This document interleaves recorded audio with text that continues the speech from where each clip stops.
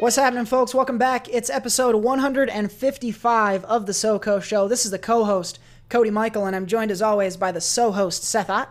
Greetings. Greetings indeed. And, of course, our third member as well.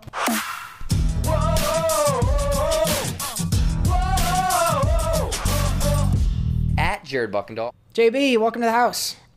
Greetings. Mommy. Ew. Mommy. You guys are so mean. Greetings, mommy. Every I really week, like feet. every single week, I feel like I'm that freshman coming into a fraternity, and you guys are just like giving me shit every single week. I just want to be your guys' friends. That's all I want to be. And now I'm leaving. And now I'm going home. As I walk out the door with my short shorts and my sweater tied around my neck. And a pizza in your pocket. Oh, yeah, don't put the pizza in the pocket.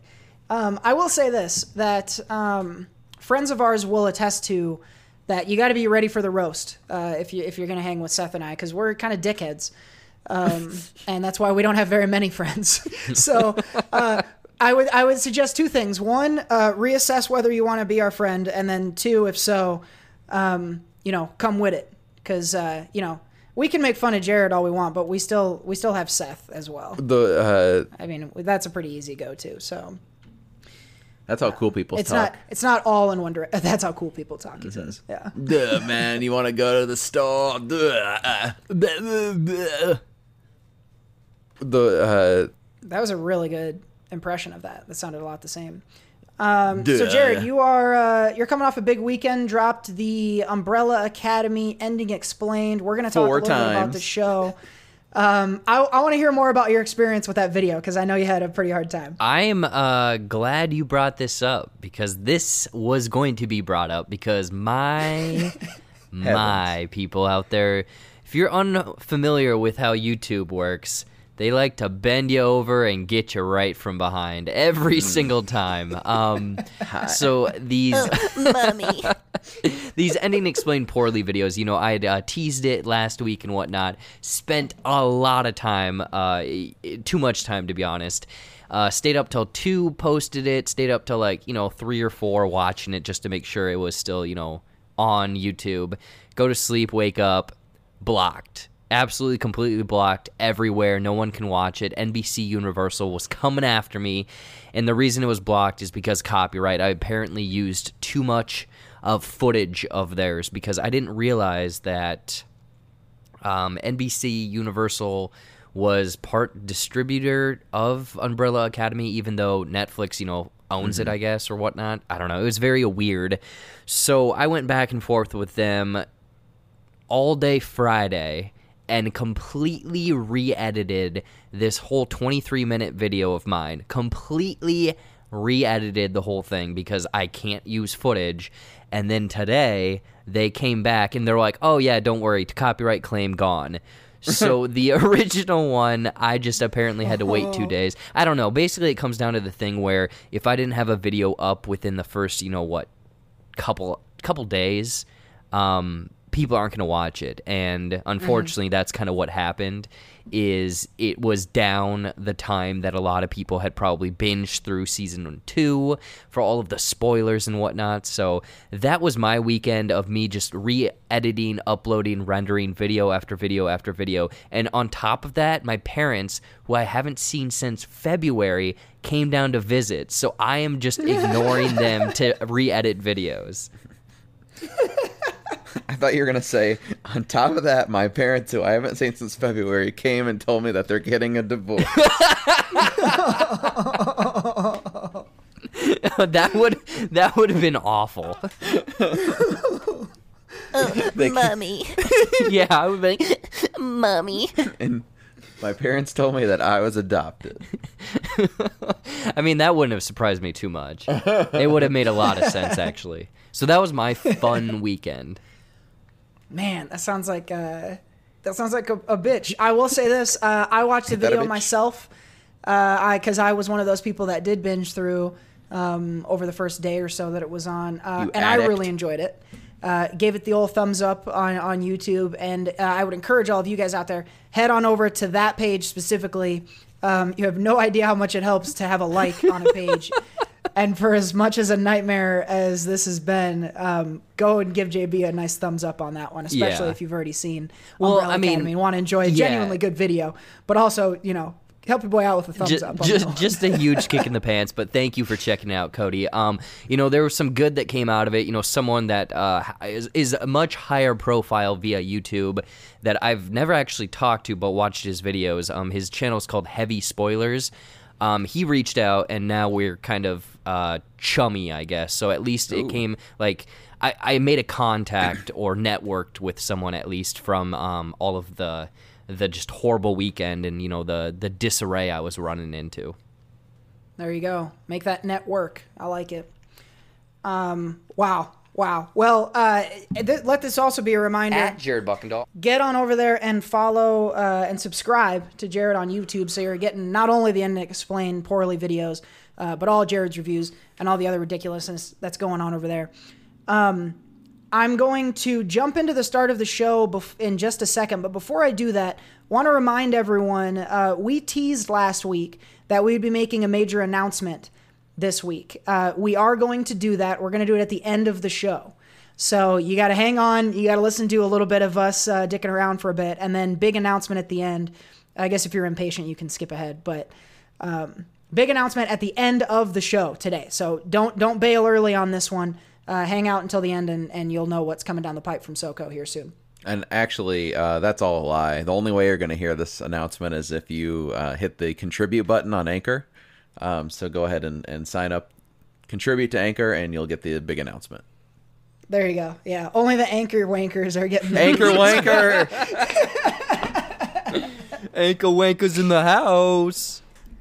Anchor wankers are staying forever. That's going to be a thing. The Anchor wankers, they don't get teased. They get the full completion. That's right. That's right. Yeah, we don't make the Anchor wankers wait. Yeah. But I guess they do kind of need to until the end of the show. So anyway, everybody's waiting, and even the Anchor wankers. No, except for one of them who's on the show and already knows once what we're talking about. once they send us $50. Yeah, there you go. So like I said, hang on to the end of the show so you can get the news. We had a lot of other stuff to talk about as well. Ton of reviews. We got 6 or 7 movies here, and we'll talk a little TV as well. But before we get into any of that, we got to hit you with some chic tweets. I call you a punk.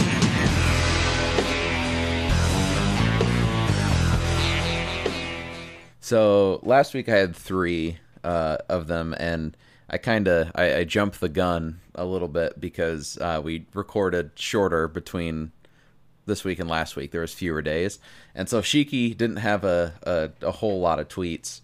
So I'm having to go back to around the time last week because he had such gold. But I fear that I may have blew my load on the Sheik last week. It wouldn't be the first time. No, so hopefully this isn't a repeat. I think I remember the 3 that I had read last week, but just in case, this may be a repeat accidentally, and I screwed up this whole segment.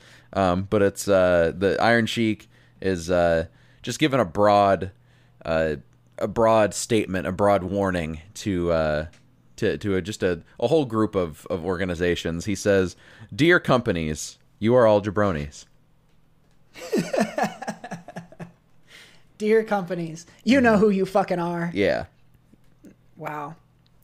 I like to think he was talking specifically about Jack in the Box. I think he wanted Jack in the Box to know that they're a bunch of jabronis. That's what I choose to take away from that. Do you have something against Jack in the Box? I think it's the mascot. Because I've eaten the food. The food's fine. The mascot, though, he's a jabroni. And when I think of the company, like that's who I'm thinking of, is that guy. Mm-hmm. The mascot. He's a jabroni. Well, I mean, he's definitely pretty crazy because it's just like, hey, give him a taco as a side. There's no rules over there. It seems like they have... Jack in the Box is what would happen if you gave a stoner access to that thing in Star Trek that makes food. They would just be like, hey, what the fuck, you want a taco? Have some french fries with that. Yeah, and then he's a little New Yorker milkshake now. here. Hey, give me a nice taco. Swing on over. We Hey, got deep Spider-Man. dish. We got New York slices as well. Oh, You mess wow. with one pizza, you mess with all the pizzas. You mess with one food group, you're getting all of them at Jack in the Box. Oh man, Jack in the Box. So that's who I think. Seth, who is a company jabroni? Who do you think they're steering this at? I mean, Amazon's a pretty heavy target.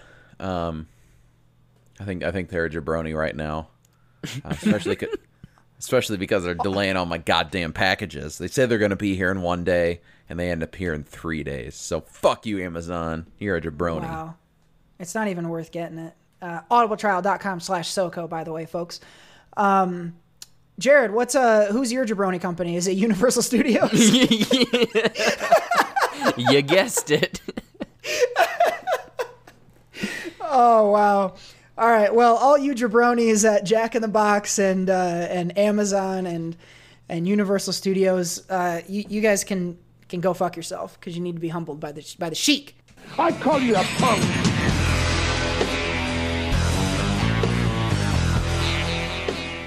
Alrighty, let's shout out our sponsors here. The aforementioned audibletrial.com/SoCo. Audible is not jabronis, even though they are an Amazon company. But if you hit their link in the description box, you're going to get 30 days of Audible and your first book for free. Free! Mathis Designs. Head over to etsy.com/shop/Mathis Designs for all your stationery and graphic design needs. And, of course, Mike's Wood. Head over to etsy.com/shop/cornfed-and-wed to get your wood worked.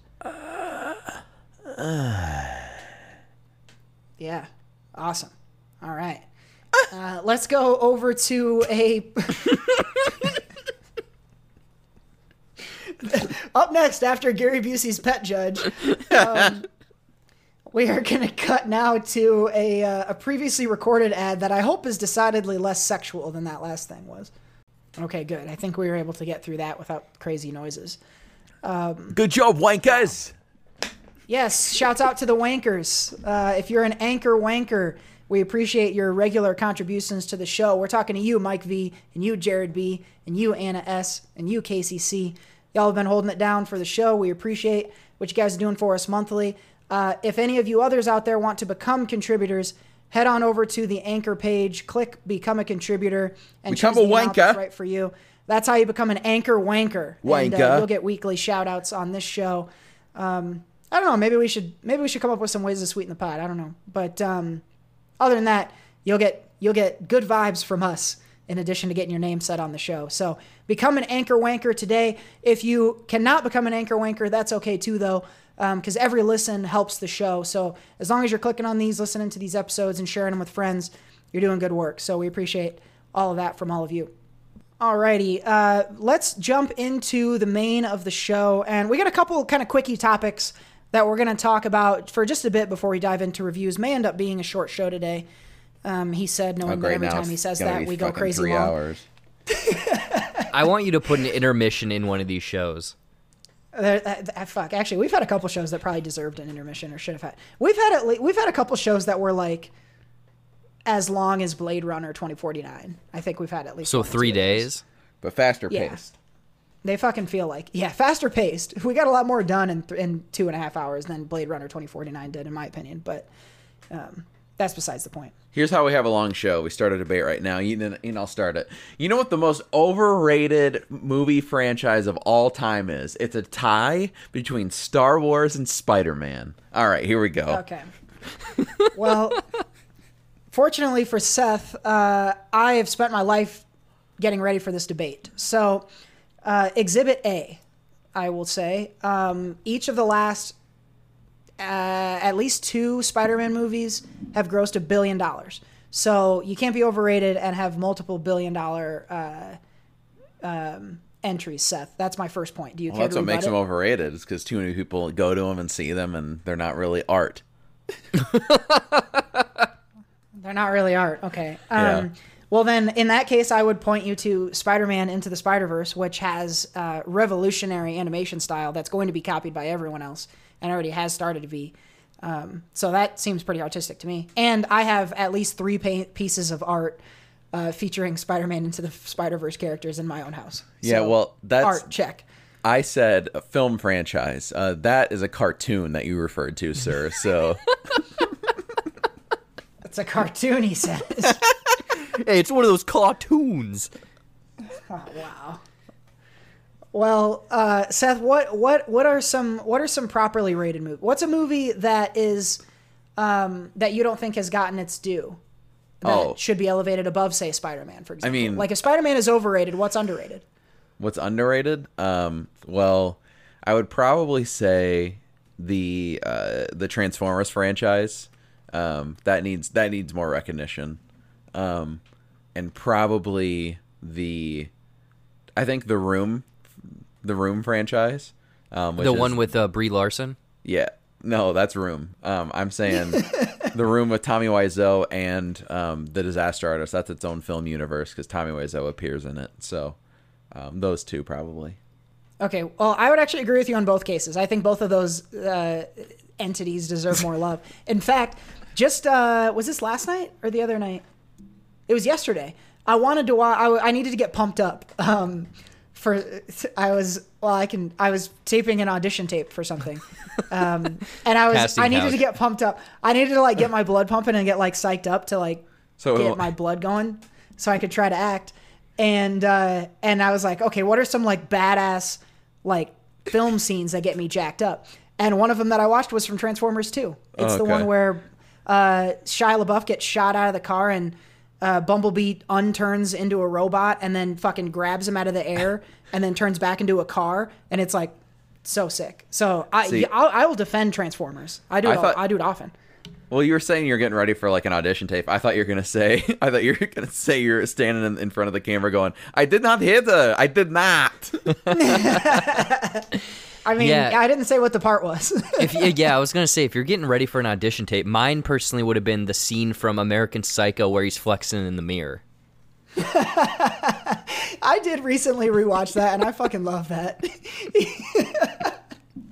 That guy is hilarious. Oh, wow. Until he, murders those people. Oh, hi, doggy. That's a pretty funny movie.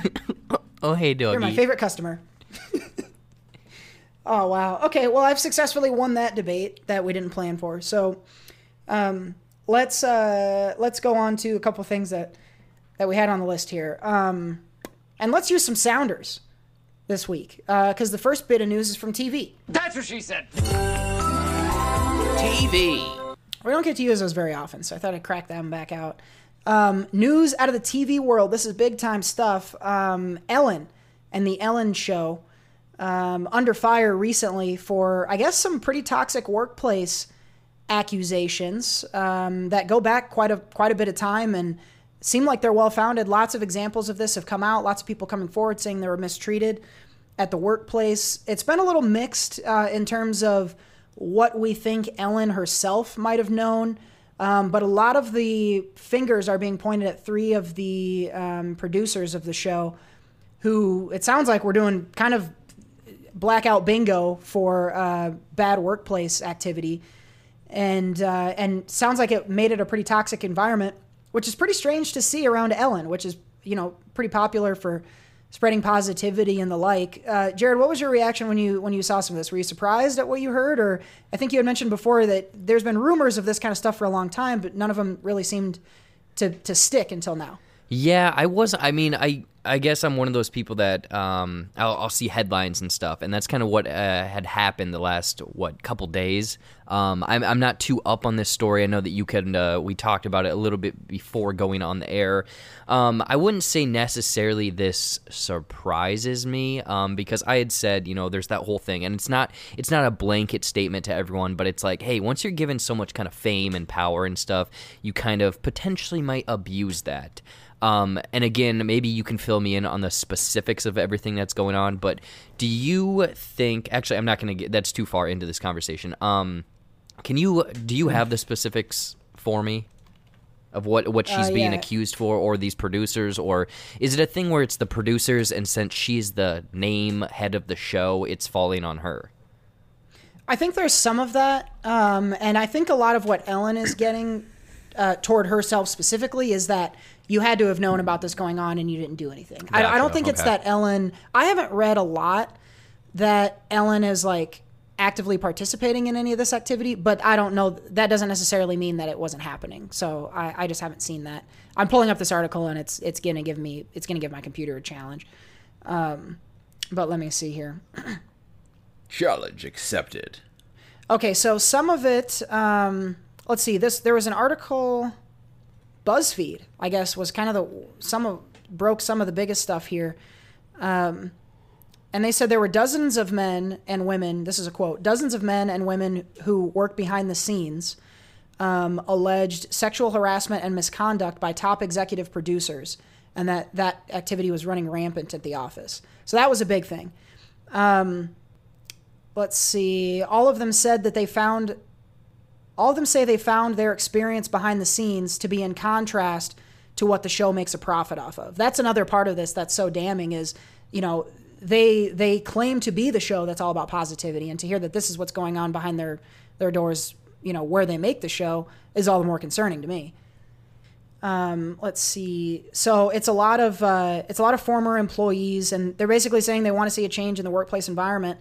But what we're hearing now, guys, is that this may actually lead to. I'm scrolling down here. There's racist comments and microaggressions is another thing. Some people of color were saying that they walked off the job because of some things that were said and done to them.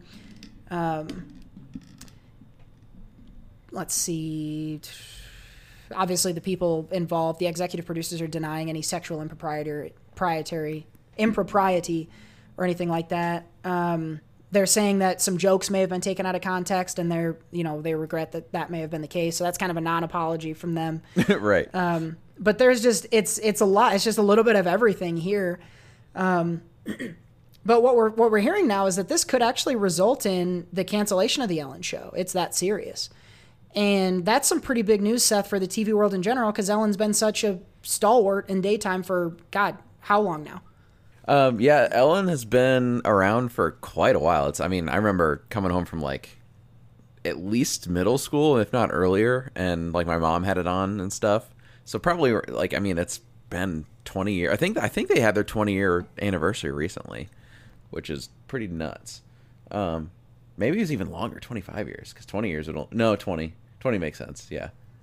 Something like that, I don't know. But yeah, she's been around for a while and has always been the person about positivity and doing her dances and stuff like that. And people get all excited, and she gives away a lot of stuff and tells a lot of great stories. But yeah, I've been hearing for the last probably 5 years now that she's like a super mean person and like kind of looks down on people and stuff. So I don't know, who knows? But yeah, it'll be interesting to see if they actually replace someone to put in her slot, or if it's gonna just be, they just cancel it, because that she's kind of like the last staple in daytime TV like that. Like after work daytime, like that type of show. Like it's really just the late night shows and like your Comedy Central, HBO, like those type of people. You don't have a lot of these daytime shows like that, and it's really just because of her name that's around. So if she's gone, then I think that might be the end of that daytime. It might just be nighttime and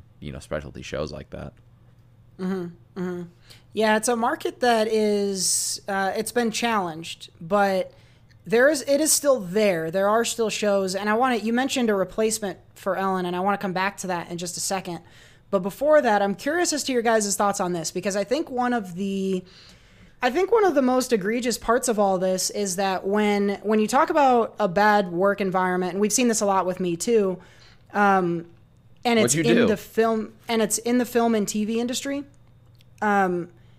Can you not hear me or something, Seth? What were you saying? No, you said, and you see this with me too, and I'm like, what'd you do?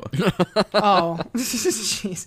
No, is that a lot of times activity like this goes on for so long because people are afraid to report it, because they're afraid to lose that job or lose their connections within the industry. So I'm curious, for you two guys, if you were like let's say you were at a first job and you were like a low man on the totem pole, like entry level position, but you were doing something, you know, if it were in TV or film or in some other industry that was like your dream industry to be in, and you saw some of this start to happen, do you think you would feel like you needed to go along with it and say that was okay and not raise a fuss because you want to keep that job and stay in the industry that you work so hard to get into? Do you think that's playing a big part in here? Would it for you guys personally, would it? I think it's it's definitely that industry, that business, the world that they live in. I think it's completely different than anything we've been exposed to. We've worked in office desk jobs, so I think, in my opinion, or in what I've worked in, I've said stuff or, you know, brought it to maybe my manager, and then they go up. But in that realm, it's kind of like you have to keep climbing this weird ladder of social class almost as well. So, I mean, I would, but it's this weird thing where I can see why people wouldn't.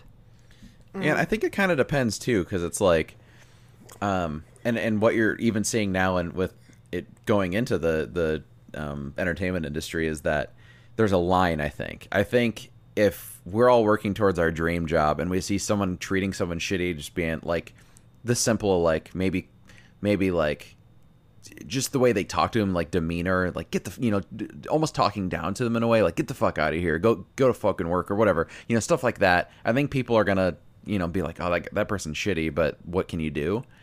But it's like with the line here with like Ellen, it's like it's finally gotten to that line of like you're hearing like race stuff and like that type of thing, where it's like now you're crossing into like hate, you know, like hate crimes. I think that's where the line is, honestly, when it comes to something like that in the entertainment industry, because it's like people are treating people shitty all the time. Like Jared, you mentioned, it's a social class thing. Mm-hmm. You know, I don't think there's anything anyone can do about that. But when it starts getting into like race, when it starts getting into like sexual misconduct, that's when that line, I think that line has finally moved to that place in the entertainment industry where it's like when you see that now, yes, people need to say something.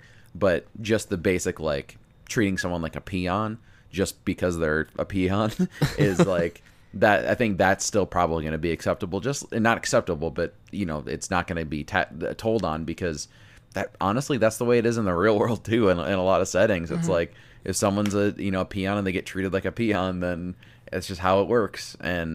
But when someone is being sexually harassed or doing the harassing, I think that's when you're starting to see more and more of that stuff come out. Not to veer this in a weird way, but what the hell is a peon? It's like someone who just is there they do the grunt work. They're a lackey. Yeah. Okay. Yeah, no, Seth, I think I totally agree, where it's like you're still going to get the dickhead, you're still going to get the biatch, you're going to get the director that's really just rude. Mm-hmm. But when it does start diving into those other issues where it's like, oh, that's a thing that, you know, and I don't even know how Hollywood HR works. I mean, that's a whole different thing, which none of us are exposed to. But yeah, I think that it's totally a thing when it starts diving into that, which that's what it sounds like this Ellen show towing, like the we're just seeing the little bit of what could be the whole iceberg of what could come crashing down for this show. Sure, you could be the head of the talk show, because I think an example is like Steve Harvey. He says no one talked to me like before the show, and maybe that's just how he gets prepped for it. I mean, it comes off as a dick, kind of an asshole comment, but that's his method of getting into, you know, the zone. And I heard the story behind that too. Is like he just kept, like, people would keep bringing people backstage and like trying to meet him, and he would do it all the time. He'd be like, you know, like a friend or someone who works on the show would be like, hey, my dad's here. Was it cool if, you know, he stops in and says hi? And like he was doing that over and over and over again, and it just like kept getting like building up to where there's more and more people coming before the show. Just exhausting. Yeah, and finally, like, he's like, I'm not gonna, if one person's gonna ask for this, I'm not gonna, like, you're just gonna, I'm not gonna make an exception anymore. It's just like after the show or not at all, you know. So. Mm-hmm. Well, and that's too, and for them, I don't even think that Harvey's a dick for that. I think that he's got to do his job too, you know. Yep. So I think that's reasonable, and I think even, you know, when you're talking about actors, and I know it's a running joke or whatever, but yeah, you got to do some dumb shit sometimes to get into the zone to be an actor and to try to do what everyone needs you to do. So you can't be, you know, and that's what actually leads into this next question, because, and before I jump off completely, I think what you guys are driving at there is important, because I would bet that at this workplace, I bet early on, these were like the kind of shitty people and you just dealt with them. I would be willing to bet that over time, and this is to your point earlier, Jared, as the show gets really successful, as these people gain more power, they start pushing those lines further and further back until they start crossing them. I'm curious as to what you guys think Ellen's responsibility is in here. So there have been kind of those anecdotal stories about Ellen kind of being a dick. That's not really what I'm talking about here. I'm talking about, because her name is on the show and her face is on the show, do you think she needs to take responsibility for all this? Or is there a world where you think, in your opinion, Ellen could step back from this and say, that was them, I'm separate from it? Or do you think she's stuck to this no matter what she wants to do? That's a tough question to break down, because sure, if she's playing into everything or potentially setting the vibe, the tone of everyone else, because she's kind of, the leader. So whatever she's doing is going to kind of spread or be the example for everyone else. If she's involved, then yeah, obviously take responsibility. High up officials or like producers and whatnot that she's potentially close with or sees and whatnot, then yes. But if it's coming down to, and from what it kind of sounded like, it was, those higher up people. It wasn't like a random PA or whatever. Like if it's, the craft services person, it's like, well, she didn't know. It's like someone's coming in and, just not bringing in the vegan food and being a dick about it. But I think it's very much a kind of case by case type thing. I mean, if you want to cover all PR just to be safe, is she comes out and takes, says, I'm sorry for this, I didn't know it was happening, blah blah blah. Yeah, I think if you're at the position she's at, where she's running the whole thing, she knows something's going on. So it's one of those things. It's like you can make as many excuses or as many whatever to try and cover yourself, but that's only going to make you sound bad, because it is like your show. Like from like you said, the sounds of it is that it's people who aren't in charge and stuff. So if it's people that are in charge, it's people that she's put in charge. It's she makes those decisions, so she knows she knows something's going on. There's no way you can spin it that doesn't make you look like that you're just not trying to cover something up. So even if she somehow didn't know, even if she comes out and says, I didn't know this is going on, you're gonna look bad. So you have to at least apologize for not being, you have to apologize for something here. And I think that at the very minimum, you have to apologize for letting it happen in one way or another. Yeah. And I suspect that she will. I would be surprised if Ellen pulled a heel turn here and didn't accept some responsibility. I think now I just happened upon a clip today of, I don't remember even what context I saw it in, but it was a clip of Kevin Hart, and he had gone on Ellen to apologize after he got kicked off the Oscars. And I'm thinking now, like, if I'm Kevin Hart, I'm calling up Ellen and say, hey, let me interview you now, because you fucked up.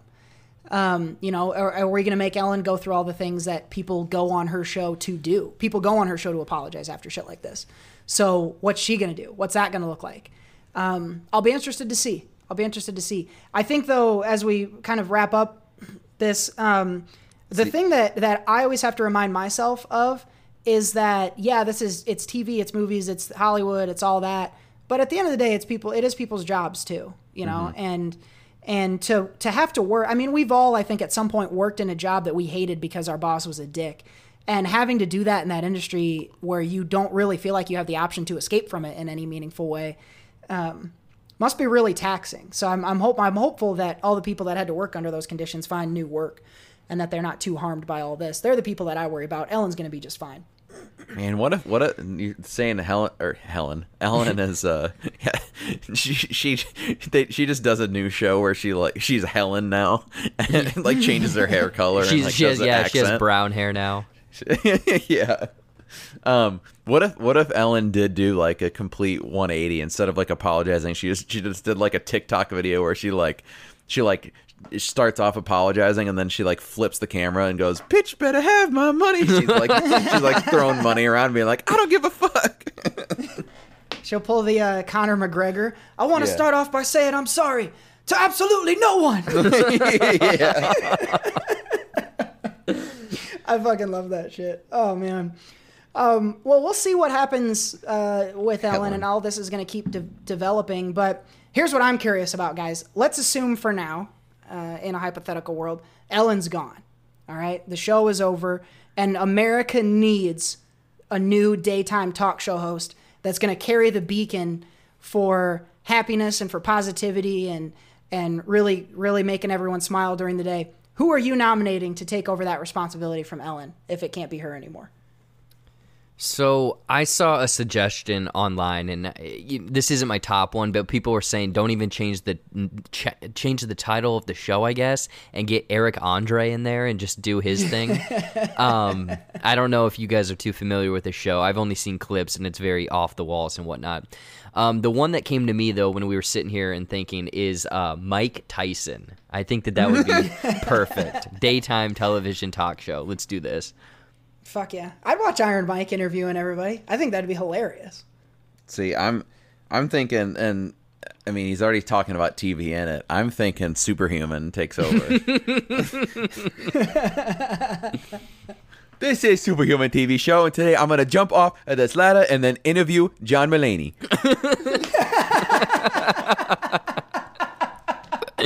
Is it bad that I can picture that, like clear as crystal? Oh, wow. I would watch the fuck out of that, dude. I really would. Wow, that would be awesome. I think for mine, and I guess if I take the answer at face value, if I wanted to make a joke, I would take longer to do it. I haven't thought of a good joke for this yet. But if I have an honest answer, who would be good in instead of Ellen on a show like that? Brie Larson came to mind. I know that there's some internet haters of Brie Larson out there, but in general, everyone pretty much fucking loves Brie Larson. And she's so cute, and she has a great smile, and she seems to like interact well with other Hollywood people, and she's relatable and fun. And I think based on what I've seen of her in interviews on other shows, and I think she hosted Kimmel or Fallon. Yeah, for it was a bit. Kimmel, I believe. And any chance that we all get to see more Brie Larson, I'm all for. So that would be my actual nominee if I had to pick another one. But I would rather her be in movies than do that. So I hope that that's not what happens. But she, I think, could handle it. Another one would be, and this again, someone I would rather have in movies than doing a show like this would be Octavia Spencer, because everyone fucking loves her, and she's a great actress, and she has a lot of friends and things, and it seems like she's fun. I've heard a lot of stories about her being really great on set and things. So those are a couple of people. I think you got to have. America needs a person who is like the unimpeachable good, and we all kind of need one of them. And if it's not going to be Ellen anymore, and it seems like it's not, we're gonna have to find another one here pretty soon, or it's not going to get much better for all of us. Well, let us know, guys, what you think on Facebook and on Twitter. What you think is Ellen fully responsible for this? What should happen to the show? And if it is going to get canceled, who should take Ellen's place? Who should be the new Ellen? Let us know on Facebook and Twitter at SoCo Show Pod. And we're gonna have one more quick thing before we start our reviews, and we're gonna switch over to the world of movies. Talk about that real quick. Quiet on the set. Can we please have quiet on the set? Movies. All right, guys, we're going to make another run at this. The movie theaters tried to open back up in July, and we talked about a month ago about Regal, which is my local megaplex is a Regal, and they're bringing back some throwback hits that they're going to play in the theaters starting about 2 weeks from now on August 21st. And I don't want to retread the entire conversation about theaters reopening. I'm interested in two things from each of you guys. One, do you think we're actually going to have theaters open in 2 weeks the way that they say? And we know that, some movies, Tenet is going to come out in first week of September. Some other things are coming out. Is that actually going to happen, do you think? And if so, are you going? Are you ready to go back yet? I want to know from both of you. No. And yes. I guess combo. It doesn't make any sense.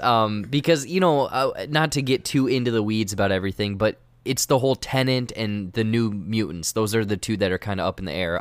Before I keep going, Seth, you have the floor, man. No, no and yes is what I would say too. Yeah, it's this whole thing where close by me, I don't know about you guys, but some kind of like smaller chains are open right now. And I'm just looking at the movies that they're playing, you know, kind of throwbacks, you know, Forrest Gump, Jurassic Park, Shrek for the kids. Shrek. These movie theaters, some of them are open. So it's not entirely they're all closed. It's the big chains like you're saying, Cody, with the Regal, the Cinemark, the AMC, and it's those tentpole movies. I don't think it's going to happen. I'm curious what you have to say about it. I think there's another pushback. I think the way cases are going, there's not been progress in recent weeks. It's not better today than it was a month ago. So if they pushed it back a month ago, it stands to reason they would do so again. Now, as we've seen with all sorts of entities, consistency hasn't been the main thing. And I know Tenet really wants to come out. And it seems weirdly like Tenet is kind of driving this whole thing. But I think that at the end of the day, the big change will err on the side of safety and push back maybe another 2 weeks to a month. Okay, so that's what I think, and that's what I hope happens. Now, that said, I am with you guys. I'm a no yes as well. If they do open up, I'm going to mask up and take my ass to the movie theater. Yeah, it's definitely for those newer movies. I mean, like I said, there's these throwbacks that I'm like, it's tempting, but I can watch it at home as well. So you think if it doesn't hit the date, this Labor Day weekend that they're claiming, they're going to go another 2 weeks to a month? Or do you think that they will go, screw it, we're going to 2021? Ooh. I could see them pushing back because it doesn't help them to be on the opposite side of Labor Day weekend. That's an important weekend. So if they're not open right before Labor Day weekend, I can't see them rushing out to get opened on September 15th. Mm-hmm. So I could see if they do delay again, I could see them saying, okay, we're going to try again in October and say it's like a 6-week delay. I could see something like that. I very much doubt they would go straight from August to 2021. I think that's not... I think they want to have multiple tries at this if they're going to keep pushing it back. They'll do it as little as possible until they're able to get back. That's what I would expect. And one thing we're, I guess, not focusing on really is like, you know, this is just strictly in the U.S. right now. Like across overseas, Tenet is supposed to come out August 26th, I want to say. Mm-hmm. So is it going to be a thing, you know, they're all going to get it and we potentially won't? And then what happens there? I think that's where Tenet and you know, all the studios and production companies are involved. I think that's where they're going to really start trying to exert whatever influence they can to get theaters to be open, because I think ultimately it's going to be the studios that pay if Tenet is open, or any other major blockbuster for that matter, is open worldwide for any significant amount of time before the US, because every time that's pirated, that's a lot of money out of their pockets. So, and that's the risk, is the second you do that, you're opening yourself up to that. So I think that if the big theaters, if AMC, Regal decided, if they tried to say, okay, we want to delay again, I think there would be heavy pushback from the folks at Tenet, because they don't want there to be a huge gap. Whether or not that, you know, influences enough to keep the date or move it, I don't know. But I would expect Tenet really does not want to have a big gap there. Well said. That has been Tenet Watch for the week. Tune in next week for more Tenet news. Yeah, no shit. Tenet's about to become 7. The most talked about thing ever on the SoCo show. What was the previous... God, do you guys remember this? We talked for like several months. Well, actually, New Mutants is probably one of the most talked about now. I think that was first announced when you guys started the podcast. Yeah, I remember being excited for it on the first Christmas that we had. We did our favorite of the year that just was, and our most anticipated for the next year. And I'm pretty sure I had it on my most anticipated for 2018. Just narrowly missed that year. That is so crazy to me. Well, like Jared discussed, Tenet Watch is still on. We'll keep you guys updated in terms of the big chains theater opening and the major blockbusters coming soon as well. But as of now, we're expecting Tenet in just a few short weeks worldwide, and then September 3rd here in the U.S. So we'll see what comes of that. That's going to do it for TV and movie news this week, but we do have some reviews to get into, and we're going to start in the TV corner. Television! Down on the corner. Nobody puts baby in a corner. Alrighty, so a little bit different TV corner this week because we're going to talk about Umbrella Academy again. And we talked about this last week, and it was interesting because last week I had just watched season 1 and Jared had just finished season 2. This week, I have just finished season 2, and now Seth has just finished season 1. So, Seth, the first thing I want to know, how are you enjoying season 1? Did it grab you as much as we hoped it would? You would like to know. Yeah. Yeah, it was good. So what I'll say briefly about it, because it's been talked about a million times and it'll be continued to be talked about, I feel like. But Cody knows with my watching, I with my shows and movies, I'm mainly in it for the story. And I think, and especially too with like superhero stuff, I hate origins. I am not a big origin fan. And so this show, the first 5 episodes is very origin based and setting the stage for these characters. So what the show did well to keep me interested was it has amazing music. And so there's a lot of really cool like action scenes with music, and then just the overall aesthetic of it is it's a cool looking show, and they set up a really good world, like some good lore in there. I wasn't like the most entertained by the story for the first 5 episodes, but once we get into a lot more of the mysteries and the there's a couple side characters as well that I really like that you get more into, and some other elements of. I think if you see anything for season 2, there's a lot of like time travel elements that are going on in the show. So once we get into those and you really start diving deep into those, I was definitely hooked at that point. So it took me like 5 or 6 episodes to get into it, but once we got into it and like it started to heat up story wise, then I was really enjoying it. So I'm excited to check out season 2. Yeah, you're gonna really dig season 2 because season 2 is all that stuff you just said you liked without the origin stuff. Yeah, exactly. So I'm really excited for you to check out season 2. And we're not going to talk much more about the Umbrella Academy today because we just talked about it last week, for one thing. But also, here's a special announcement. We're going to have on next week's show, we're going to have a special guest, Lindsay Monday, friend of the show. She was our first ever guest back on episode 8 of the SoCo show and hasn't been back yet. So she's excited to come back on. We're going to talk about Umbrella Academy, and we are going to dive in to a spoilers section of Umbrella Academy. So next week, if you haven't finished up, if you haven't caught up through season 2 of Umbrella Academy, get through that, and then you can enjoy the spoiler talk for Umbrella Academy with Lindsay next week, who I can tell you, I'll spoil a little bit of what Lindsay's going to talk about. Lindsay fucking loves the Umbrella Academy. So Scoop. There's going to be lots of very excited talk about seasons 1 and 2 of Umbrella Academy, but it is going to include spoilers. So if you want to enjoy that, like I said, next week, make sure you've caught up and caught the first 20 episodes of that show on Netflix. So Seth is enjoying it so far through season 1. We're excited to hear what you think of season 2 next week. Along with Lindsay, and we'll dive into spoilers and all the theories and things that we all have, and theories and more to come on that. So your assignments, guys, for next week's TV Corner, if you want to get it to the max, watch season 1 and 2 of the Umbrella Academy. Watch Jared do the ending explained poorly because he's going to line up a couple of theories he has for season 3 as well, and then come on back to the show next week, and you're going to get all of the Umbrella Academy talk you care to have. So come on back for that. So this week ended up being a really quick version, a little bit of a tease this week in the TV Corner. Television! Down on the corner. Nobody puts baby in a corner. Alrighty, we're going to roll on, and God, it's funny, it seems early for this, but we have a lot of these to get to. We're going right into our reviews. Mom, what do you think? I love it! I hated it!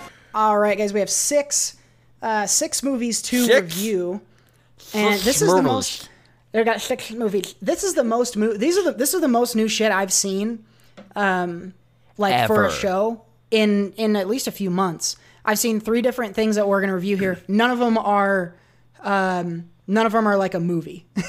I have a documentary, a stand-up special, and a music visual album. So You'll get them next week. yeah, I'll sooner or later I'll watch a fucking movie for the show. But let's start. I want to first talk about the stand-up special that I watched, and I owe you guys a big ha in your faces because last week I talked about the Emmy nominations, and as a supporting actress on the show Insecure, Yvonne Orji is an actress who's nominated for an Emmy, and you guys laughed and said, "That's not how you say Orji. That's a funny." And I said, "Okay, that is pretty funny." But apparently that is actually how you say this woman's name. I'm not familiar with her because I don't watch Insecure. And we didn't but- go, hey, you said orgy, you made it funny, or whatever the fuck you just Lies Yeah, no. and Yeah, slander. You didn't say that. I was paraphrasing because there was a lot of laughter when I said orgy. No. And as evidenced by the fact that Jared just laughed at it again. It's funny. It is funny. said. Okay. So yeah, you're making but- this up in your mind. We didn't Yeah, we no, didn't make fun it's- of you. I'm just poking fun, but Yeah, whatever. But Yvonne Orji, her special "Mama, I Made It" is on HBO right now, and I'll be quick about this. If you like Insecure, she talks a fair amount about being Don't on know what Insecure for. and about what that has meant, and how that factors into her life, I suppose. And then she's genuinely pretty funny. I wasn't aware of her before, but I thought the special was very good. It's not the best special I've seen in years or anything like that. I'm not going to scream from the rooftops, but if you're a fan of Insecure, it's a good one. Also, if you're looking for, honestly, if you're looking for some comedy from a black female, there isn't a scarcity of it out there, but you have to be kind of intentional typically to find stand-up featuring a black female. So if you're looking for that, this is a really good example of that. She's fantastic. And she has, she's from Nigeria. So she has an interesting perspective on her race. And then also she uses her Nigerian accent some, which I love the Nigerian accent. It's like, it's similar to like a Wakandan accent, I guess. So it always reminds me of Black Panther. So if you want to hear some great Nigerian accent, go watch that too. But the special is Mama, I Made It. And you can find that on HBO if you want to check out some stand-up. Let's see. Let's go, Jared, to you next. I know you've got a couple movies that you saw. I'll let you pick. Which one do you want to start with? Yeah. Since you did a comedy special, we're not talking about movies because who does that? I'm gonna talk about a documentary that I saw. It's now on Netflix. It is called Tread, and if no one is aware of this, essentially this happened in early 2000s, I want to say, in a small town in Colorado. And I can't, off the top of my head, I don't know the name of, the people involved, but essentially this guy goes and lives in a small town, and he's kind of the outsider, and he's been living there for several years. Really great, guy in the town, but he's an outsider. He opens up his own, I think, muffler shop. He's a really good welder. He's a good businessman. He is charming, charismatic. He gets meets a woman in town, becomes girlfriend, boyfriend, whatever. No one has anything bad to say about this guy.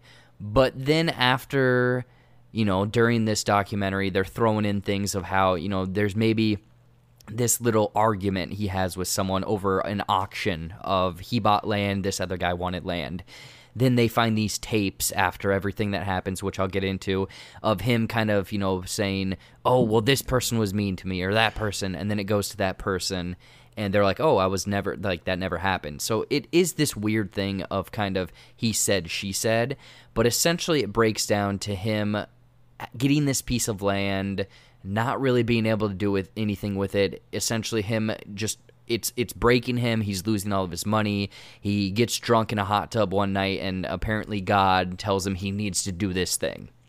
And the thing is, he eventually makes this souped-up bulldozer, a.k.a. a killdozer. And he takes, like, this huge bulldozer, and like I said, he's a really good welder. He worked on this for, like, I want to say 6 months to a year, made this thing like super armor plated with like 6-inch steel. Then he poured a segment of cement and then another 6-inch. So he made like these essentially like building blocks to make this giant World War II or like World War I looking tank almost. Like this thing was a behemoth.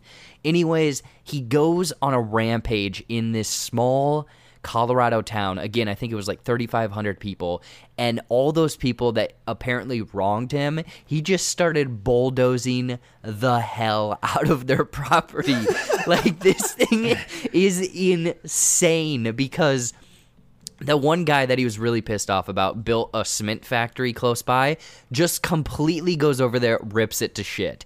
And then he goes over to, like, City Hall because someone didn't take his check at one point. And then he goes over to this. Like, he is just making his way through this small town, going as slow or fast as a bulldozer can go. And the police can't do anything. Like, they climb up on top of it because they think that there's, like, a hatch. But this guy was a welder, and this thing is literally an impenetrable tank. And the guy was super smart as well. I mean, obviously maybe a screw loose. You go watch it. You make your own decisions. But the way that he rigged up how he could see, because again, it is a metal bunker on wheels. He put cameras and TVs inside to see out of it. He took 50 caliber sniper rifles and mounted them inside as well. So he not only could he bulldoze stuff, but he could shoot sniper bullets out of this thing. Shit. There was a way that he knew that debris would be in way of the cameras, therefore he couldn't see, so he rigged up an air compressor system, so there's air compressor tanks inside. Like, this guy thought of everything, and I'm not going to say where it goes, what happens, but if you want a crazy interesting watch, sure, if you don't want the kind of boring exposition of the first 30 minutes, skip to the part where this guy's just wrecking shit, because it is crazy. Oh my god! I almost put this on the other night. I saw it listed, and I was like, a documentary about a guy who bulldozes a small town. And I was like, what the fuck is this? And I ended up watching something else that I didn't even really like very much. So that pissed me off. But this is, I need to see this. This sounds so interesting to me. And I got to see what this rig is all about, because it sounds like it was a beast of a fucking thing. Oh, it was, yeah. And the way that they do it, you know, like some of these documentaries, they kind of do some dramatized scenes to make you feel like you were in that. And they do that a little bit. But there's this one of the first kind of reveal of the bulldozer. And you were just you're sure this guy did some horrible things, but you're just excited for him to start just wrecking stuff. That's actually, as you say that, I'm thinking, okay, this whole review I've been thinking, yeah, fuck yeah, bury that fucking town. Mm-hmm. But I don't know what kind of guy this is, so who knows? I don't know if I want to root for him or not. Wow.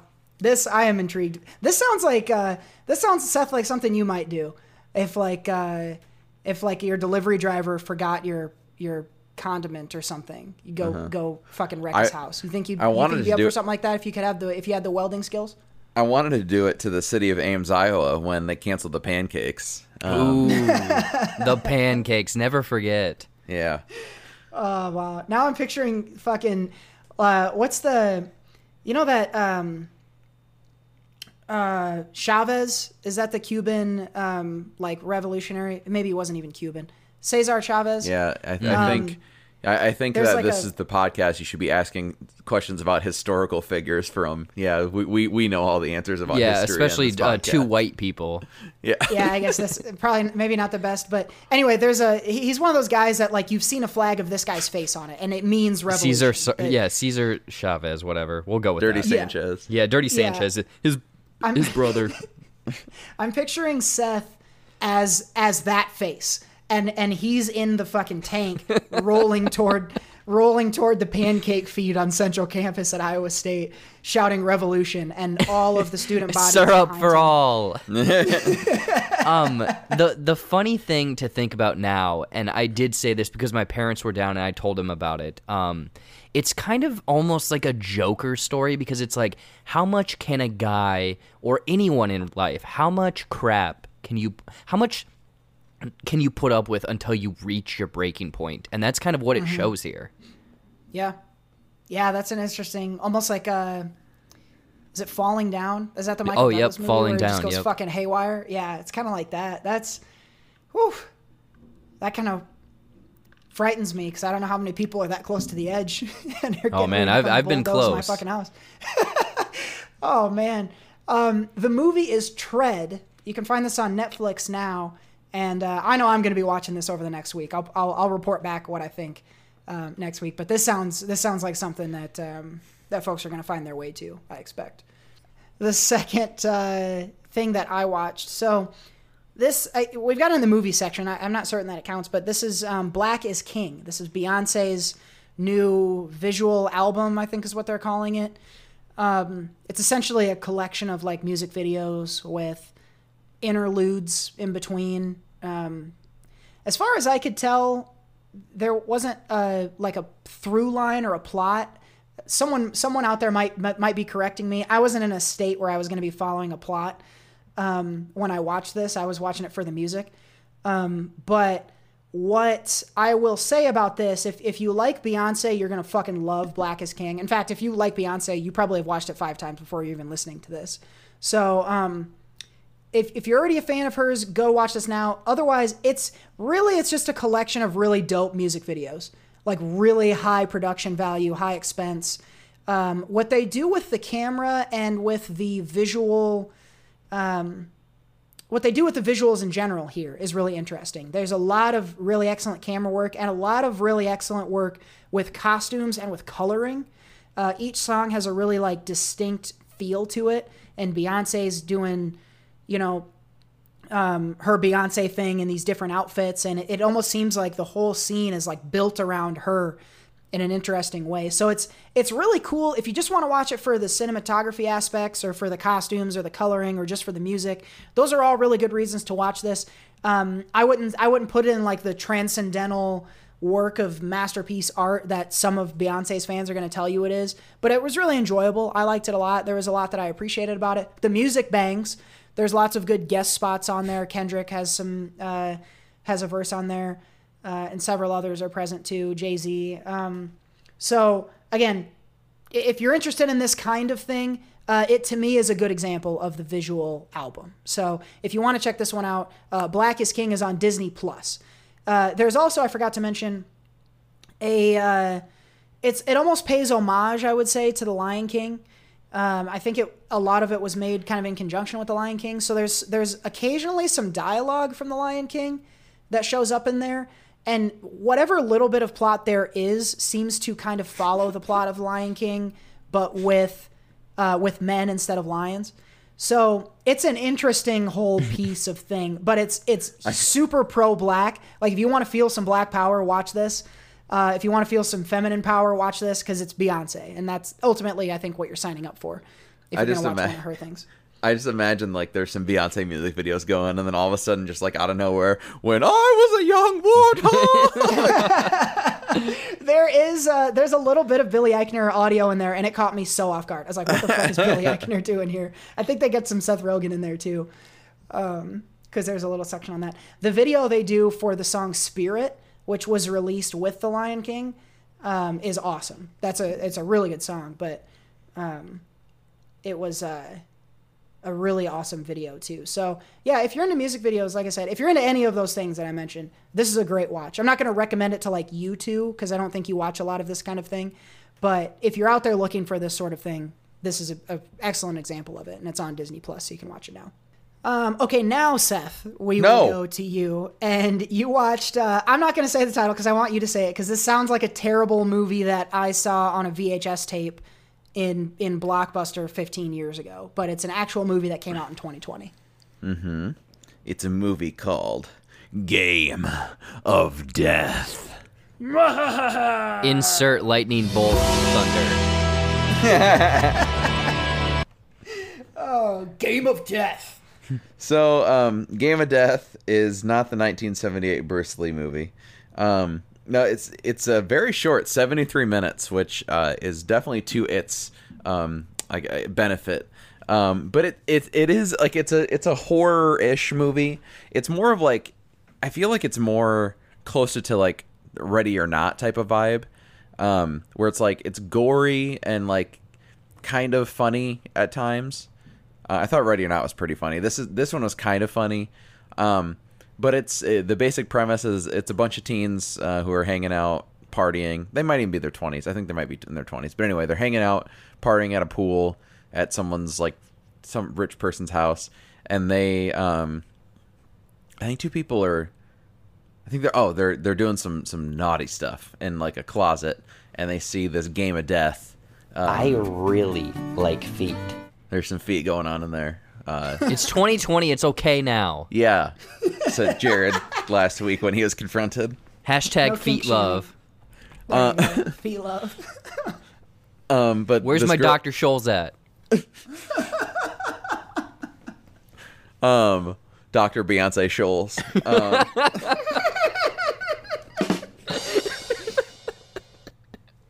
Oh wow, that's fucking funny. But this girl notices in the middle of the naughty acts this game amongst the other board games and video games called Game of Death. So she pulls it out, and there's like the rules that come with it, and it's just kind of like a riddle or whatever. But basically the rules say that a number will pop up on this machine, and this is the amount of people that need to die. If these people don't die by the time that if a person doesn't die by the time the timer goes out, then one of the people playing the game will die. So I think it's seven of them. They put their finger on this game, and then they start it, and their fingers get pricked, and so it takes their blood, and that's how they're initiated in the game. And obviously, like as any movie premise like this starts up, these teens all, okay, it's a joke, and they go away and leave the board game off by its own. And then all of a sudden, someone's head blows up. Shit. Yeah. And so they now realize that it's a real game, so they have to go kill a bunch of people because there's a number that pops up on the screen, and it goes down by one when the kid dies. And now they have to like basically go kill a bunch of people in order to make sure one of them doesn't blow up. And they have to they don't know how long the timer goes. It just kind of keeps ticking. And so they have to like, when they encounter someone, have to make the decision, like, do we kill them? And so there's some inner struggles going on too, of like, we want to kill people so that we stay alive. And others are like, no, we shouldn't kill people. And it gets pretty gory and pretty crazy, but it's actually kind of fun. Like it's definitely like it's like no actor you've ever seen before. And it's definitely, I mean, it's got some cheesy teen-ish dialogue in it. It's like very stereotypical of teens and stuff, but it's actually kind of fun. Like it's got some crazy moments, some crazy gore, and it's like well made actually. It's like well shot, and the effects are pretty good. Like there's some scenes where you see someone's head who has exploded, and like it's got some good, like, you could definitely like prosthetics they did and stuff. So I thought it was kind of fun. It's like if that's ever on Netflix, that's totally like, it could be one of those like cult classic type movies where it's like, oh, have you seen this? And then just throw it on. And it's like barely over an hour, so it's kind of fun to check out. So I had a fun time with it. I like this. It reminds me, I would be so curious, Seth, if you watched Truth or Dare and told me what you I'd probably like it. I'd have fun. I think you would find something to like in that movie. And that would make me really happy, because that's like my favorite genre, is like very terrible, like very like gimmicky, terrible horror movies. And if you're liking this and you liked Ready or Not, that might be a genre for you too. Yeah, with that 73-minute runtime, I want to. I mean, if it's going to be on Netflix, I will definitely check it out. Yeah, if it ever comes on Netflix or whatever, then definitely worth checking out. Yeah, it could be. I mean, I don't think it'll get a ton of. It's not like a ton of. I don't think it'd be like one where you get a ton of views on YouTube, because I don't think anyone's watching it. But I don't know. I saw it scrolling by a few weeks ago, and I'm like, maybe I'll come back around to it. And there was like nothing new that came out this week, so I was like, fuck it, I'll watch this dumb looking horror movie, and I had fun. This actually reminds me, unless you have more thoughts about Game of Death, because I'm going to change the subject here. Fine, change it. I tried to watch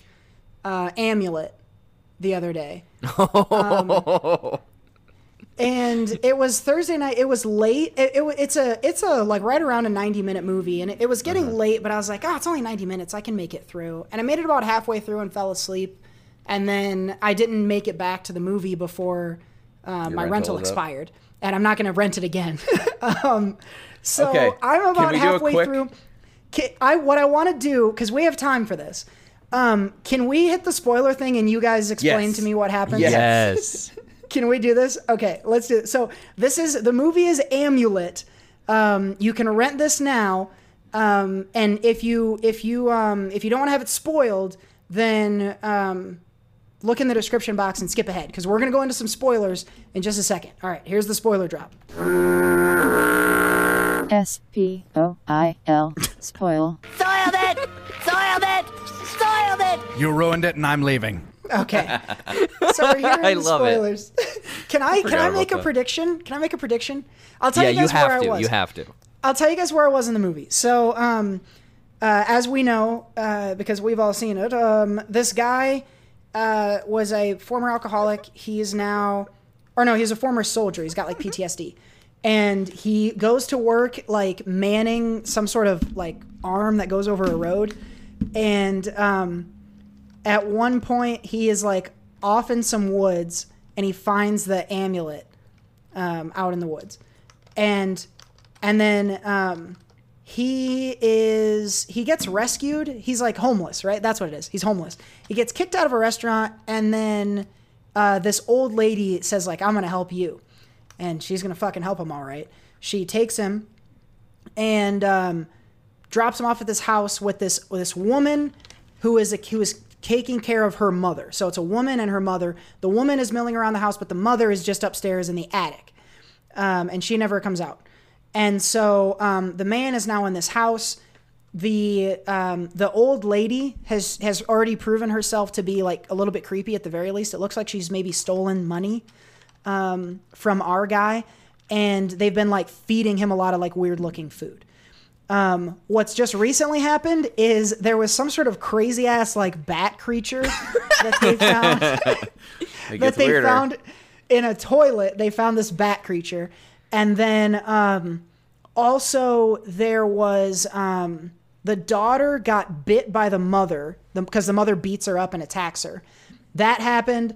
And then also maybe I'm putting something there that's not there, but they've just been feeding him like a lot. They've been showing a lot of him getting fed. So here's what I think. I think that the old lady like recruited him and put him in the house as like some sort of bait or some sort of sacrifice or food. Okay. And they're feeding him and or drugging him. I don't know if there's any element there to keep him around.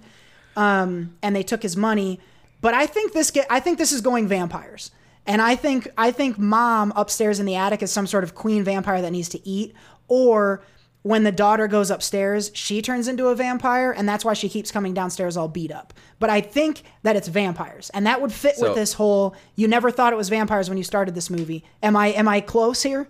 No. Before Seth, you jump in. That was my very first guess. Okay. Yeah. Oh, fuck. I thought I was being smart.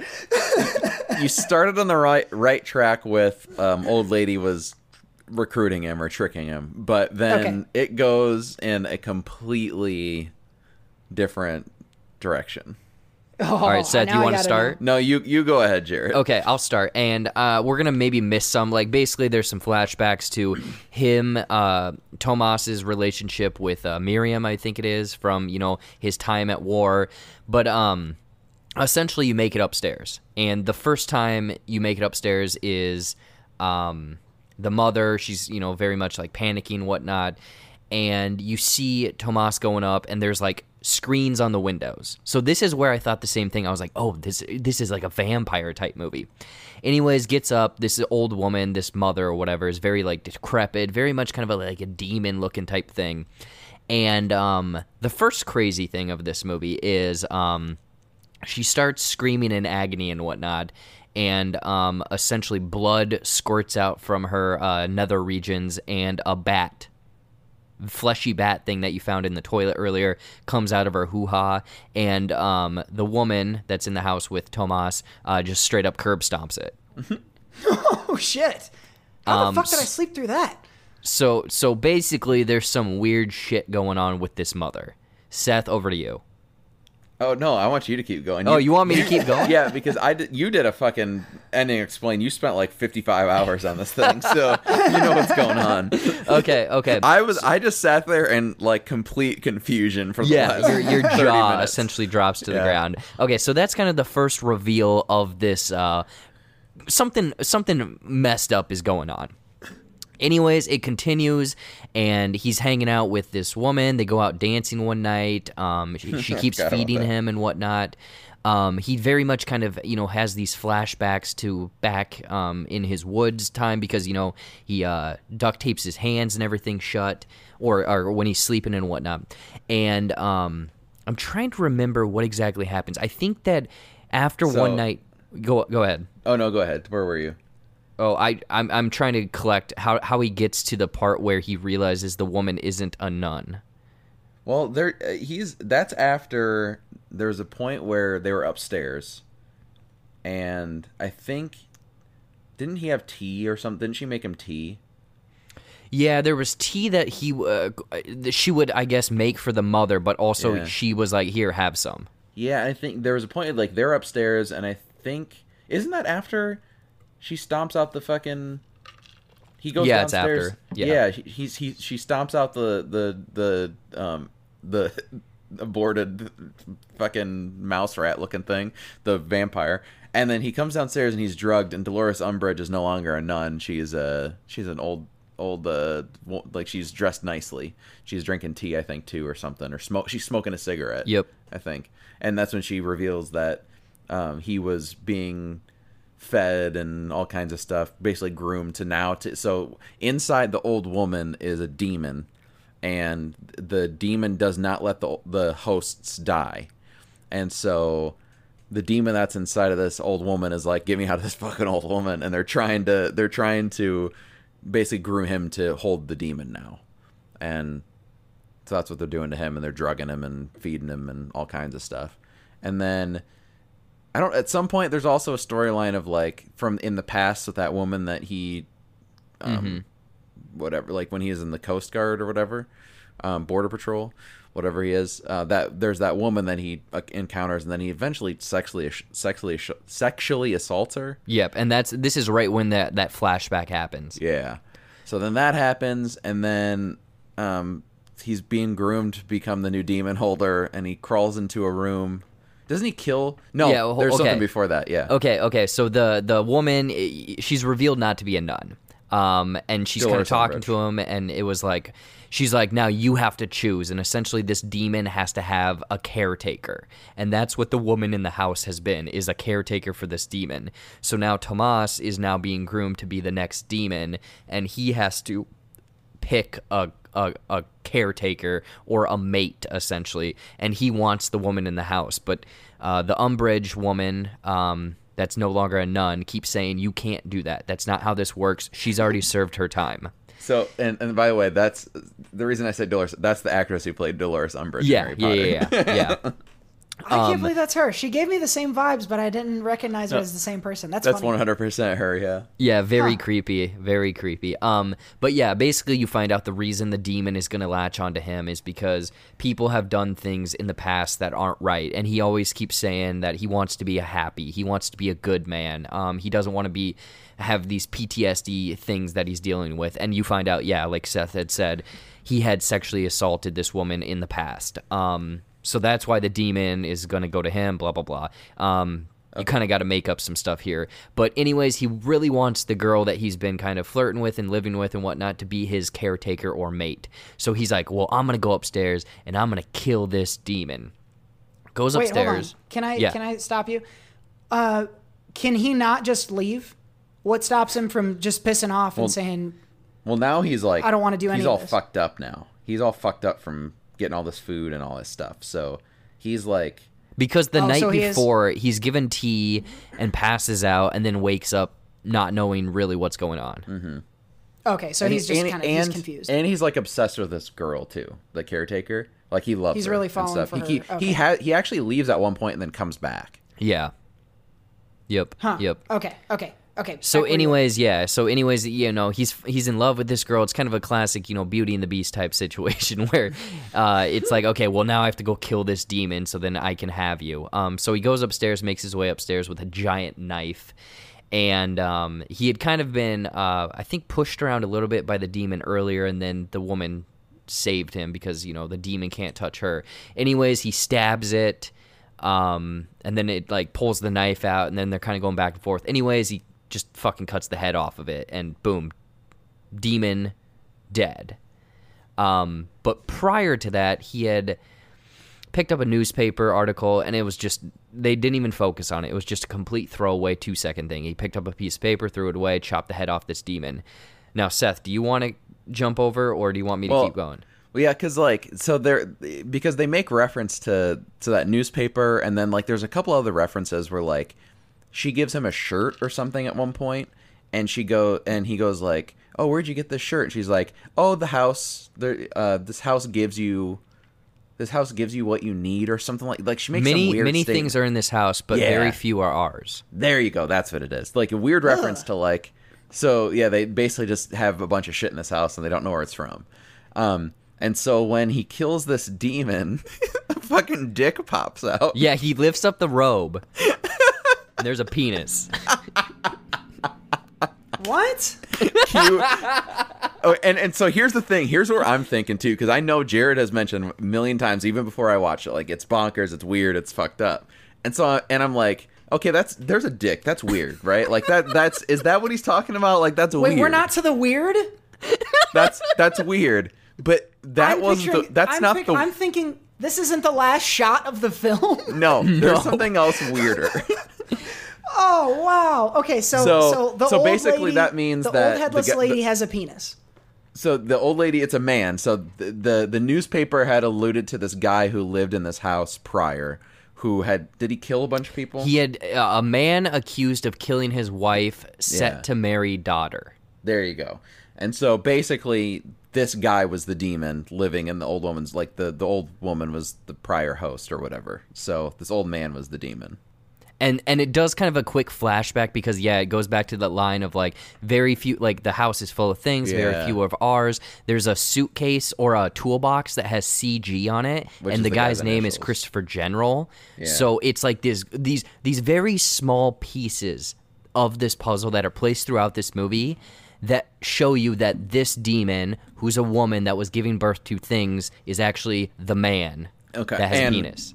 And so we need to rewind a little bit for this next part, so it makes a little more sense. Because if we just mention this, it's not going to make a lot of sense. So wait, Cody, hold on. did you? Can we? Sorry. Okay. So the guy who was a murderer. Yeah. He was the demon.